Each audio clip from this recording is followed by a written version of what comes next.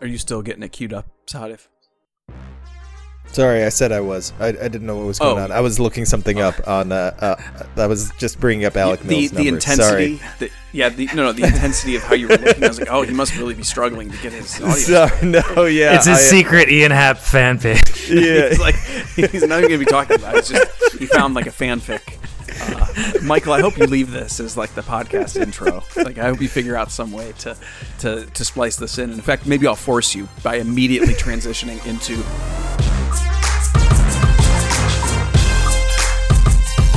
This is On to Waveland. It's the Cubs podcast here at The Athletic. It's presented by Topps. Check out Topps Project 70, celebrating 70 years of Topps baseball cards. And as Mooney alluded, we were chatting as we were kicking off our recording about how much Sahadev Sharma loves Ian Happ and how he thinks he's really the best hitter in baseball. And Sahadev doesn't want that to end up on the podcast, but he let it bleed in. And so, defend your position, Sahadev. We're joking, obviously. Okay, so I'm kidding. That's not what he said. But this last month of performance by Happ, which has brought him back to league average hitter territory, which is it's actually quite incredible given where he was a month ago. Oh, yeah. Obviously, it has forced a lot of conversation about what Happ's doing, how he's doing it, what's sustainable, what's it mean for his role, all that stuff. And we have all found in our professional positions that right now, if you mention Ian Happ doing something good, even if you're just literally transcribing, oh, this thing happened that was really good. He hit a walk-off home run or he did, whatever. People get really angry. There's a huge contingent of the Cubs fan base right now that just does not want to hear anything good about Ian Happ. So take it away. Say some good things about Ian Happ, Sahadev Sharma. Well, he is at Sahadev Sharma on Twitter. Yeah, I mean, Ian Happ is a maddeningly inconsistent player who gets production in very non-traditional ways, right? This isn't the guy that is going to hit for a high average and strike out at a low rate. So especially if you grew up on 80s, 90s baseball or older, you are going to be frustrated by Ian Happ even when he's playing well. So I get that polarizing type of player that there are quite a few of them across the league and they have their value. You can't have a lineup full of those guys. That we know that, we understand that. I think that should be clear. What I get frustrated with is, and I had this debate in the press box, and I think Ian Happ has obvious flaws, but then people say he stinks. Like, he's just not good. And that's not true. Like, he's been an above-average offensive player his entire career until this year. So to say he stinks, you're basing it off just this year. And then all these things get twisted. I got all these responses like, oh, typical Ian Happ, starts off slow and stinks until they're out of the race. He's never been good early in the season. You know how many Aprils he's played in? 2. He's played in 2 Aprils his entire career. Yeah, he's been bad in both those Aprils, but he's had 2 Aprils. And he's been like great in May. Like his first half and second half numbers are almost exactly the same as far as can I add also, I know that the pandemic year is fake in a lot of ways, but his first month last year was great. Was like MVP level. He carried the team. I literally got a response was like, oh, this is exactly what he's done the last 3 years. Perform when they're out of it. I was like, the last 3 years, he wasn't up in 2019, and he was great when he came up and helped them down the stretch when he was not the reason they fell out of the race in 19. He was one of the main reasons the offense was competent in the first half of last year's 2-month season. And this year he's been bad. There's no, I'm not even going to argue that he was good or he was making the argument early on that the hard contact wasn't falling. And you know what? Early on he was right, but you can't rely on that. Eventually results matter and you have to get results. It's perfectly fine. Well, and that stuff look at that. Went away also. Like the good quality of contact went away. And I talked to him about that. I mean, so he's a different hitter right now. He's being much more aggressive. He's not taking his walks. He hasn't had a walk since August 23rd. He should have had a walk last night. The ump blew a call. That's fine. That happens. That's going to happen when you take close pitches with 2 strikes. But still, he hasn't walked in a while, and he's being really aggressive. He homered on the second pitch he saw last night. It's working out for him right now. I'm not saying that he's not saying that this is who he'll be going forward. It's not like he's going to be, he said, I don't ever think I'll be a sub 5% walk guy. 10%-ish walk guy is who I am. This is just how it's working for me right now, being aggressive with pitches in the zone. And it really what happened was when he struggled was he was searching for the results, right? This happens a lot with every player in baseball. You struggle, the struggles mount, you try and focus on the process, but then the struggles continue, you're not getting the results, and then you try and force to get results. That means you swing at pitches that you normally wouldn't swing at. Happ basically said he was searching for contact, and that led to the ground balls because he was just like, I'll do anything for contact in his mind, and that led to the ground balls. And he just got completely out of whack. Now, the mentality changed, and he and players tell me this all the time, too. This isn't a physical change, it's a mental change. Well, the mental change, they can't think of it as a physical change, right? You talk to a hitting coach, you talk to scouts, they can see little differences with the swing or something. But with Happ and a ton of players that I've talked to about this, their thought process changed, and that led to the better results. And then when I finally got to it, I was like, wait, you just said that something changed physically, so it was a mechanical change. He's like, yeah, it was a mental change. He's like, of course, my mechanics got out of whack when I was pounding the ball into the ground. He's like, but I just changed my mental approach, and that led to the results being what they are now, which is hitting the ball in the air. And hitting the ball hard, which is what Happ needs to do when he's going well. Listen, Ian Happ's going to strike out at a way too high rate that people are uncomfortable with, especially traditionalists. But if he's going right, he's going to hit for a ton of power and get on base a ton. And, I mean, his career weighted runs created plus is like 110, 111. It's not great. It's not bad, though. It's not below average, so you can't say he stinks. I mean, the problem is he doesn't have a ton of defensive value. He strikes out too much, yeah, and you can't have a ton of players like that in your lineup. We've seen that. But I just and I don't want to say that he has to be a part of the team next year or he's a core piece or that he's the future of this team. None of that is true, but he doesn't stink, and he has value in today's game of baseball. And he's back to being more of who he's traditionally been this last month. I mean, he's at an extreme level, right? He's not going to be a 200 weighted runs created plus. He's not an MVP candidate, but he's just like, I think it's a little much we go off the deep end with Ian Happ. There are players like this that are just polarizing, and I think far too often people are just so willing to rip a guy and tear him down rather than say, like, this is a deeply flawed player that has value in various ways, and we need to figure out a way if he fits into the puzzle or not. And I don't know if he fits into the Cubs puzzle, right? It's just that he has value. I love our friend Jesse Rogers up in the press box whenever, like, you write about someone and then they inevitably, like, pop out their first at bat. He'd be like, there's your guy. There's your boy, Moons. So now I encourage all our listeners every time Ian Happ strikes out looking to just flood Sahadev's mentions. Be like, there's your guy. There's your guy. But I do appreciate the fact that Ian Happ is swinging more and being more aggressive. I think that was, kind of the end of the Joe Madden era. If you were a fan or a media person, just Brett might remember this better than I do, but there's this one at bat where Happ, like, struck out looking with the bases loaded and said something like, I did my job there. And it's like, no, like, you don't get points for, like, your understanding of the strike zone or how it looks like in the tunnel when you go back to the video workstation. And, I do give Ian Happ credit for being a really sharp guy. He's extremely thoughtful. He's an interesting person. He's involved in the players union. Like, he gets kind of all the elements that go into a good clubhouse. I think it wasn't an accident that, like, John Lester gravitated towards him, even though he was a lot younger. Like, he's mature, he's intelligent, and,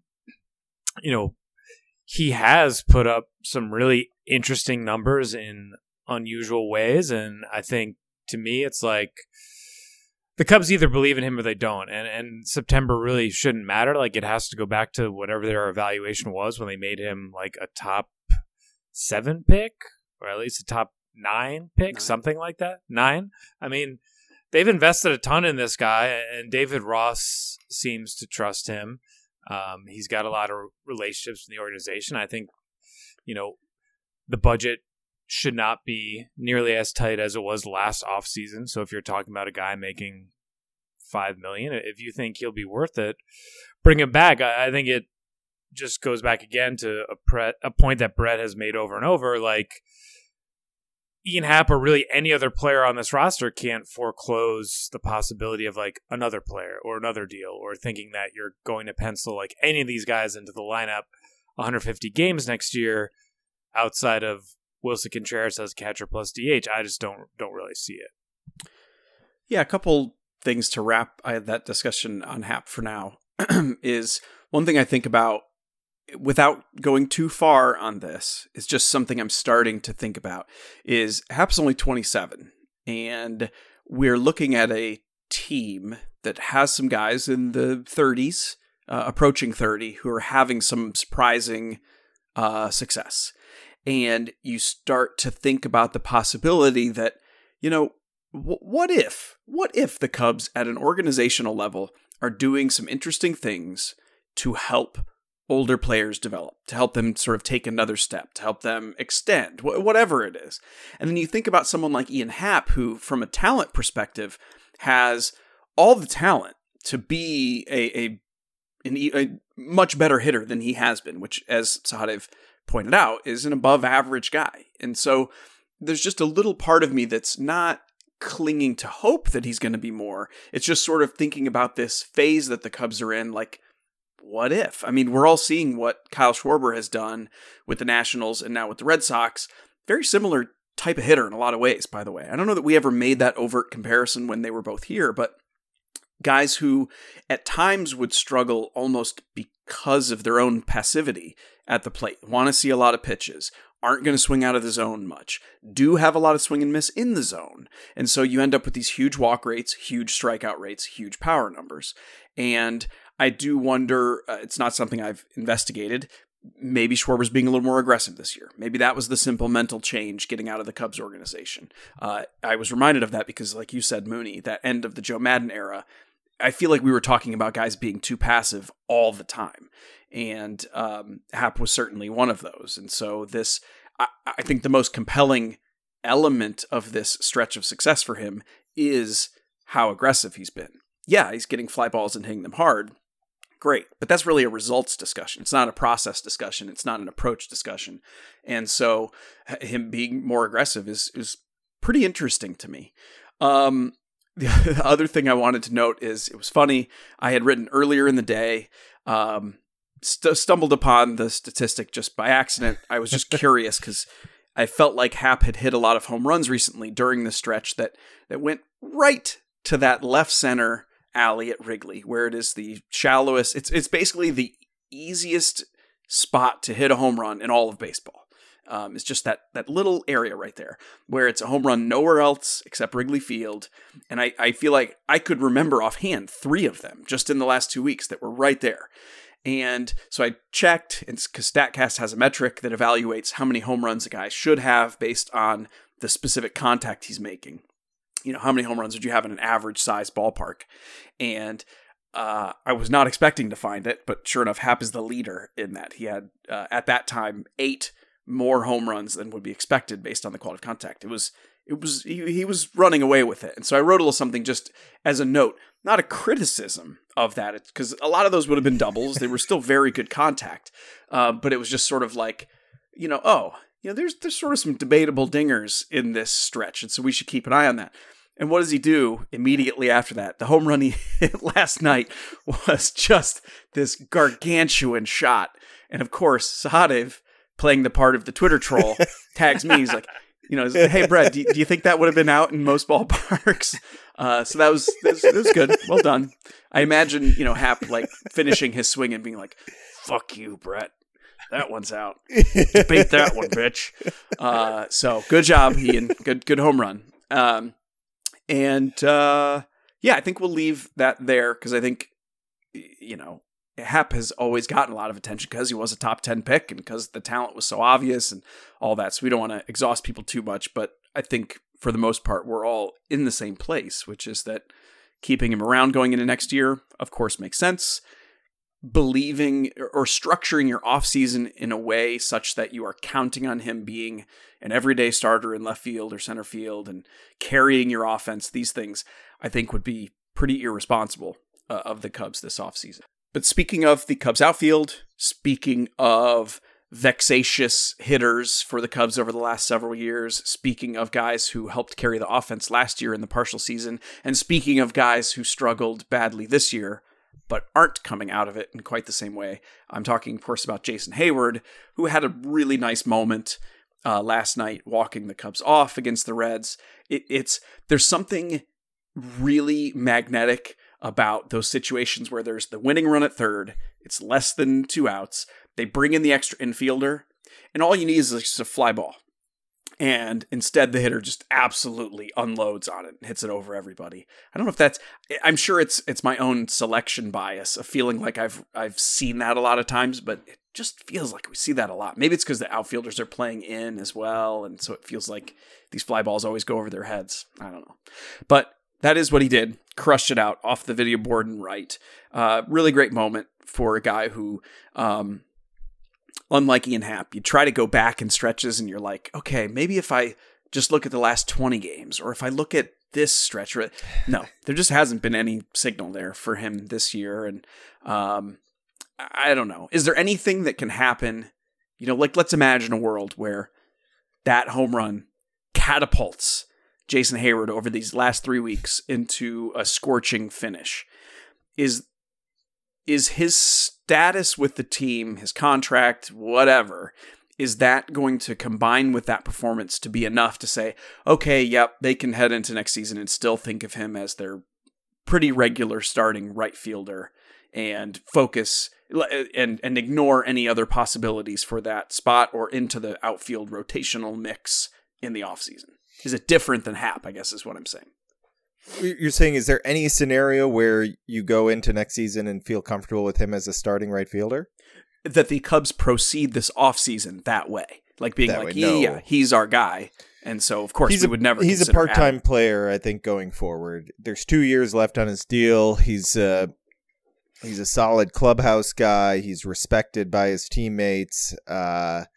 We'll see how long they can justify keeping him around, right? I'm trying to think. Edwin Jackson was released 1.5 years before that deal was expired.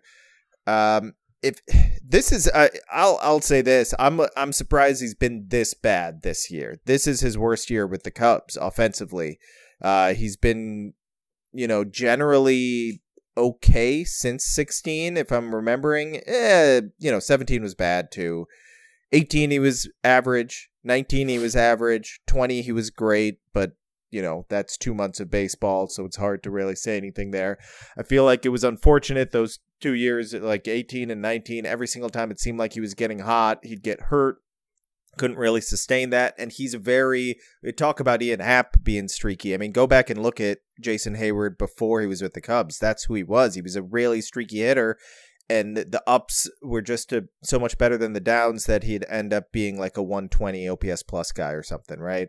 And it just hasn't happened with the Cubs. So I don't know, like, this is who he is, I guess. Hopefully not this bad, but maybe slightly below average offense in a going forward if he can somehow recoup some value. But I don't know how you go into next year saying he's a regular, unless you're just forced to play him every day because you didn't make enough moves or there's injuries. But I think even this year, for the most part, he was playing part-time before the trade deadline, right? And I don't see how you'd have him be anything more than a veteran around to kind of lead by example, and then hope that you can find the right matchups to kind of maximize his skill set, because he's not close to what he was when he first arrived, and he certainly hasn't been a productive player on offense from that point even. So it's just hard to say much to feel much optimism about Hayward, even though last night was a great, you're right, it was a great moment for him. And it feels like they're having more fun in that clubhouse again, and things have loosened up, and they're enjoying this winning, even if it may not matter as far as playoff contention. And I'm sure there are some fans that are frustrated by the wins and the dropping of draft status, but you know, this is they're not going to be playing to try and get a higher draft pick. That's for sure. If part of the conversation is, would the Cubs actually just write a check and release Jason Hayward, I don't see how that same conversation could include maybe he's our starting right fielder next year. And I think there's probably a middle ground. You could maybe talk yourself into an idea of he brings intangibles, he's a good defender, maybe with an off season and a different setup next year, maybe some coaching or off-season training. He's still not that old, and he's still a good guy, and it's still so much money that you keep him around as an extra outfielder. And I don't think that's like a terrible idea. But it certainly is going to be something like, if we've talked in circles about Ian Happ for a couple of years, like that's going to be the Jason Hayward conversation. And it's not particularly enjoyable. It's pretty awkward. And I don't think they're going to be forced into like doing it ASAP or anything like that, but it's going to be kind of in the background, and it's only going to get louder the closer we get to the end, unless he does break out in a way that he has really never consistently during his time with the Cubs. Yeah, I suppose that's a good way to put it, that because I agree, obviously. I mean, that's a total setup question, but I mean, I agree. I don't think there's any plausible finish to this season that sets up the offseason such that the Cubs could justifiably say, yeah, we got our right fielder. I just don't see that happening. I do think it is plausible that he enters next season. He's, maintained on the roster all offseason, enters next offseason as part of an outfield mix, and performs in a way where it's like, okay, maybe there's been some, physical improvement. Maybe there was stuff under the hood this year that we don't know about yet. And he performs well enough that then he's, playing semi-regularly next year. I don't think anybody should say that that's impossible. I'll throw out a plausible scenario that would require, some things happening this offseason. But look at what the Giants did and how they have this out-of-the-box coaching staff, and they're maximizing players in a unique way. Brandon Crawford has come back and become a completely different hitter, right? That he never was before. He looked toast. I was like, oh, well, I guess he's a decent glove, but he's done. Yeah. And due to some coaching and willingness to adapt and use, different methods, he became a different player. I'm not saying that the Cubs are going to hire new guys. I don't know what their plan is with the coaching staff as of yet. I'm just saying that's one scenario that you can see happening. I wouldn't put money on it, and I have no clue who what the staff will look like next year. But I'm just saying that has happened, and it's because of new coaches and the way the game is going, and technology and coaching methods are changing, and things can happen. I don't know if it's possible with Jason Hayward, but nobody thought Brandon Crawford was going to be having the season he's having, and he's on the periphery of the MVP talk, right? All right, last thing before we wrap up, just little shout out to Alec Mills, who once again, it's almost like last night was maybe the best version of what you can hope to be getting from Alec Mills, where he's commanding all of his pitches. None individually are just these wipeout stellar pitches, but they're all usable. He changes speeds and eye levels so well. There's a reason that he's one of the leaders in baseball at the lowest barrel rate. He's just very hard to square up. And that's exactly what last night was. He only got like 3 strikeouts through 6 innings, but there just was no good contact. And it has to be so frustrating for a lineup when that happens. And that's what you love to see on the other side. I was checking this morning. The numbers against lefties are still not great this year For him, dramatic improvement from last year and from years past. He has always struggled against lefties and kind of dominated righties. So to feel more comfortable with him being locked into the rotation for next year, you'd just love to see continued improvement against lefties. But at this point, it might be incremental at best. And I think you're left with... He's got a good changeup. That's weird. I know. I don't know if it's the way he opens up. There has to be... Or he's just not good. Yeah, maybe it doesn't tunnel well with the sinker to lefties. Yeah. There has to be... Hey... This is your area. If you want to dig in on why doesn't Alec Mills have more success against lefties? I would read that. I would read that article at theathletic.com. I would subscribe to The Athletic to read that article. But I think as far as the offseason goes, because that's what all these conversations are ultimately about, it's how does the performance this year inform the Cubs offseason and planning for next year? I certainly feel better about him being considered a pretty solid member of the rotation heading into next year than I did this year, when I think last year he had the no-hitter, short season, but he was just so sneaky awful against lefties that I was like, that's going to be a real problem. He's one of the widest set of splits that you could find.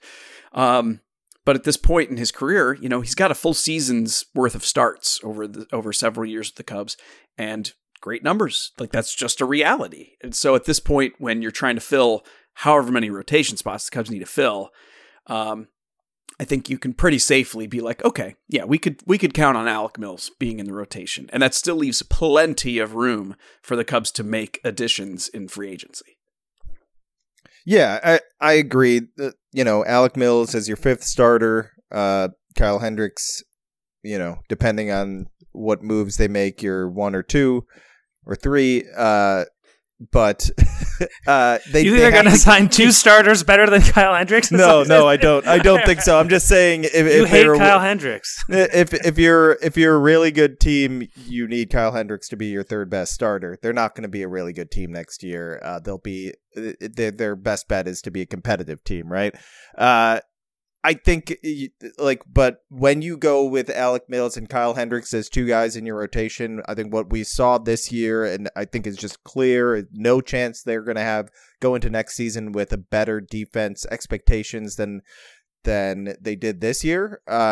You have to get swing and miss guys. If they're not targeting swing and miss starting pitchers this offseason, then, I don't really think it's realistic to call them contenders. It's going to be hard for them to get to that point in general, but you have to get some swing and miss guys. That's just the way the game is. You can't rely that much on contact and that much on your defense to win a ton of games. Even when their defense was elite in 2016, I mean, go back and look at the strikeout rates of guys like John Lester. Obviously, we know Jake Arrieta was a swing and miss guy at his best.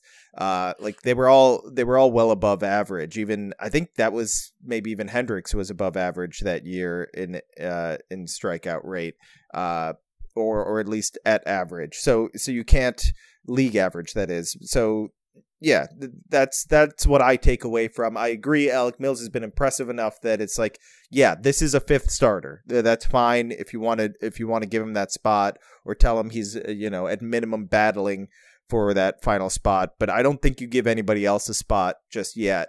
I like what Justin Steele's done. Great. He seems to be progressing, but we could have said the same thing about Alzolay a few months ago, right?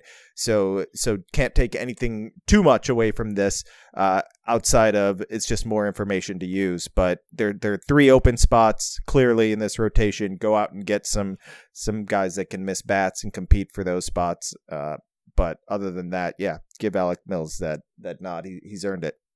Yeah, I don't have much more to add. I mean, that's pretty much sums it up. I mean, Sir Alec Mills, as Joe Madden likes to call him, his body of work has reached not insignificant level. And I just think whether it's Ross or the coaching staff, I think they appreciate the fact that he's, a grown-up. He knows what he's doing.